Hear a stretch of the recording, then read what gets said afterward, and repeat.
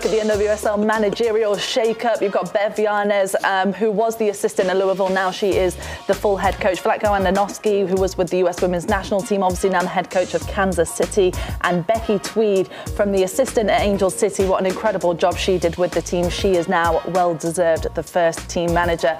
Jonatan Giráldez, though, perhaps the biggest headline of this offseason in the NWSL. Let's just take a look at what he won with Barcelona. He's just won everything. One of 3 nominees for the 2023 Best FIFA Women's Coach, 2-time league champion, 2-time Champions League winner.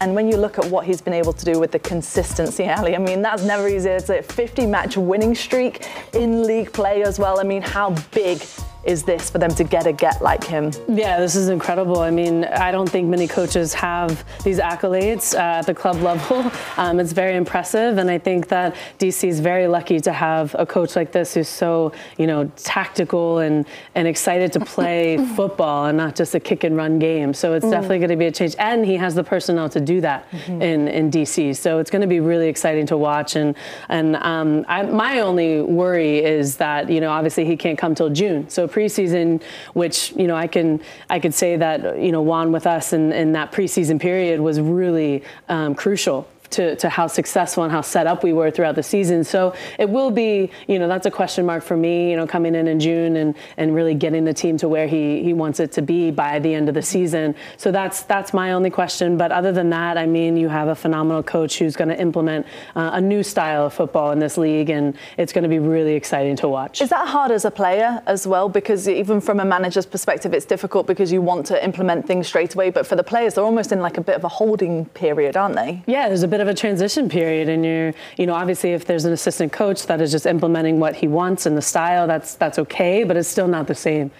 So it's definitely takes a bit of time, and you're going to lose that time a little bit, but obviously right when he gets in, hopefully they'll be ready to go, and but that'll be interesting to see throughout the season how different it could be from those 6 months without him and then the 6 months with. With everything he's won, Darian, what's the biggest attraction for him to come to the NWSL, to a team like the Washington Spirit? I mean, you have Ashley Hatch, Ashley Sanchez, Trinity Rodman, Aubrey Bledsoe, Casey Kruger now. You have so many players that are fit what we've seen as his identity and style of play that he has with Barca. So I think him coming to the Spirit is huge. I think it fits in hand. Like I said before, I don't think that they're tactically how they were set up with previous coaches the last year or two really fits the personnel that they have. And I think he's coming in, it fits him perfectly, his style of play. It suits the players really well. He's won everything. And so I think it's time to make this move to the NWSL, which we know is the hardest league to play in. It's every weekend. We always joke NWSL chaos. Is it still the hardest league to play in, do you think? I think so. Yeah. I think it's just getting more and more competitive. You're seeing, especially with all of these transfers of players, and it's becoming more attractive for international players to come here. I think the level's just going to keep rising, and especially with new owners and better facilities, there's no comparison at all. I'm sorry. No, go ahead. I'm sorry. I was going to say, in Europe, usually it's typically the top 3-4 teams that you're competing against, and that's really it. Here, every weekend, you never know what's going to happen. Yeah. There's a couple different conversations, right? We've talked about the expansion going on in NWSL, and then will that water down the product? We've seen that happen at times in MLS. There's so many teams, not enough top level players to go around. But there was also the conversation in the last few years about so many players choosing to go to Europe. Europe really starting to really take focus, especially some of the major countries. Give a lot of credit to England. They've really put a lot of focus on the women's game. The fans have come out. It's been incredible. And there's one thing they have that we don't, is Champions League. Yeah. And that draw. Do we think that all of a sudden now NWSL started to pull that leverage back to them? Do we think NWSL is still the place to be, or do you think Europe is only going to continue to get stronger? Because that is a fear that NWSL could start to fall by the wayside because we don't have anything that competes with Champions League. No, I think it applies pressure, and I love it because it's just going to grow the game even more. I love that Europe has Champions League, and we all love to watch it. We're going to cover some of it. And I think there's conversations in the NWSL that something's going to happen where the teams will play against some other league. We don't know yet. But I know that that's a part of conversations because it needs to happen. Like, the world is craving it. The players are craving it. Getting rid of Challenge Cup. I mean, I was never a fan of Challenge Cup. I hated it. because there needs to be some variety. I think last year when I played with Orlando, we played Gotham like 4 times in a row within like 6 weeks. So yeah, it was crazy, and we lost every game. Hell yeah, dude! Let's go, Gotham. Sadly, yeah. But you played in Europe as well. I remember your time at Frankfurt. What do you think? What do you think about the draw of Europe versus NWSL? Yeah, I was just going to say that it is attractive to go overseas and play in the Champions League, because then, my first year playing with Frankfurt, we won the treble, and I said, oh, this is easy. I guess I should retire now. We won the league championship, we won the DFB Pokal, and then we won Champions League. And so at the time it was the UEFA Cup, but either way, that is why a lot of players choose to play there in Europe, and they choose to, compete over there because you can win the most trophies. And so that is why it is attractive. NWSL, hopefully we can come up with our league and maybe the South American leagues, and maybe hopefully Canada soon. We can come up with our own, or we can have like a Club World Cup situation where the best team the previous year can then go play in a tournament. A Club World Cup situation. I don't know. So hopefully, like you said, we won't just go by the wayside because of all the big attraction to pull everyone. It's interesting as well with Giráldez being the 3rd Spanish manager. Obviously, you played for a Spanish manager. It'd be interesting to see the players that he's able to maybe bring to the NWSL. What about Vlatko, though, Ali? Because everybody knows him so well from his time with the US Women's National Team, now taking over the Kansas City Current. Do you like this move? I really do, because he's home, and I really value Vlatko, and I really enjoyed playing for him. I do think that he should be with a team on a more consistent basis, because comparing club to national team, he was so much more successful with club. But that's because I know that he loves to coach, and he loves to lead a team, and he loves to manage players, and he gets the best out of them if he's with them consistently every single day, week in and week out. And I think that this is going to set him up for that success again, and it'll be really impressive to see the new stadium and all the hype and the new environment, and everything's like top class there. So I think he fits perfectly. He's home, and I think he'll be really happy there. And when you're happy, you bring your best, and that's going to be exciting to watch. I'm gonna pull an Ali Krieger and say, you know what? As a women's national team coach, he didn't do so well. He didn't. Just like the Chicago Red Stars didn't do so well. I think he has a lot to prove. And I think he knows that. And I think obviously he's a stellar coach. He knows what he's doing. And I think this is going to be a good opportunity for him. He gets to mold the team in his way, as opposed to just sort of be handed a roster and say, you got to pick and choose from this and try to play a style, and maybe put players in positions where they maybe aren't as adept, and hope to sort of pull it together. I think he's going to have a lot more of his imprint on this team. But I think it goes without saying, he's got a lot to prove. He maybe has a chip on his shoulder a little bit about the way it ended with the women's national team. And maybe that's a good thing for KC Current. Yeah. Maybe this is a good opportunity. They have a stadium. They have a massive fan base. Everything around it, this whole project seems to be going really, really well.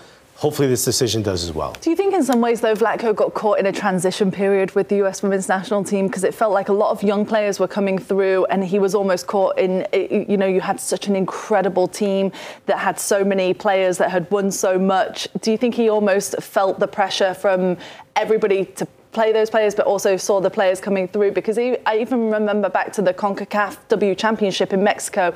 It almost felt like he didn't know which his best 11 was, because it was time for more rotations, but it was, are you brave enough to make those changes? I think right before I, finished playing with the national team, COVID had happened. And I remember we had just won the Olympic qualifiers, and we were prepping for the Olympics, and then everything came to a halt. And so I think, I don't want to make excuses, but that was, a moment where there was a year there that was really difficult to then bring players back in, let players go, kind of adjust the team. So yeah, I think a little bit of that, but also like Alexis said, he has a moment where he can kind of bring his own players and form his own team and figure out, the personnel that he wants. And so I don't know necessarily if that was the best I've seen for, for, compared to other coaches that I played for. But, you can add that year in there. That was a bit awkward. And then Olympics got pushed back, a whole year. And that was a difficult adjustment, I think, for everyone, coaches and players alike. Even the scheduling was just off, wasn't it? We were playing 2022 games in 2021, or the other way around. Whichever way, it was a bit confusing, wasn't it? I'm even confused talking about it. Let's move on to Bev Yanez, because this is someone that you know well. You talked about doing your coaching license with her. She was the assistant coach of Racing Louisville. From the outside looking in, it looks like the players absolutely adore her. Is that right, Darian? Yeah. I had the honor to play with Bev at Reign, OG Reign. And from my first day there, she was a coach. She is exactly how she is as a coach as she was as a player. Incredibly technical, tactical. Her passion emanates from her when you hear her talk about the game and her love for the players. And I think she looks at players holistically, which is something we've talked about, been super critical of the NWSL for their coaching hires, of just kind of bringing people in, people hiring their friends that don't really have like their heart invested in the game. Bev does. She's played in the NWSL since the beginning. She's played overseas. And I think she's finally going to get the flowers she deserves. And I love that she's taken this route to finally becoming a head coach, because if you go watch our interview with her on Attacking Third, she talks about educating the entire time. She's like geeking out about teaching players to check their shoulders and go into space and passing patterns and develop their own style of play and making decisions instead of kind of instilling, this is how I want you to play. There's right and wrong answers. Soccer is situational. So she's teaching players how to make real-time decisions, and I love it. I think she's one of the coaches that we've talked about that we need for development of players, where we're seeing European teams excel. She's going to be the coach, I think, that's going to help U.S. soccer and the NWSL excel to that level. She's so bubbly and smiley, even looking at those photos. But is there another side of her, Ali, that we don't see when we get to just see her on the sidelines and see her in interviews? No, I mean, I think you see what you get. And she, something that I remember so specifically with Bev, which I was so lucky to play for her as, when she was our assistant coach in Gotham our first year.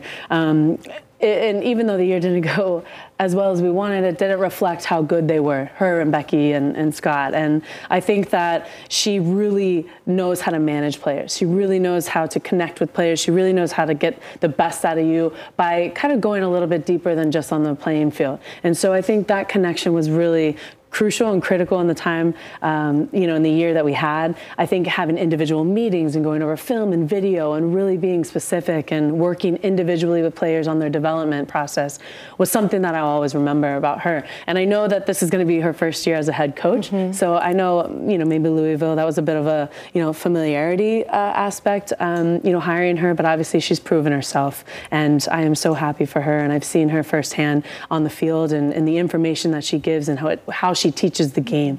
And it's really impressive because of how young she is. And this will be a great experience for her. I'm excited to watch. It's really nice to see the pathway up, isn't it, for her and for Becky Tweed being the assistant and now being head coaches in the NWSL. We'll see what they can do this season.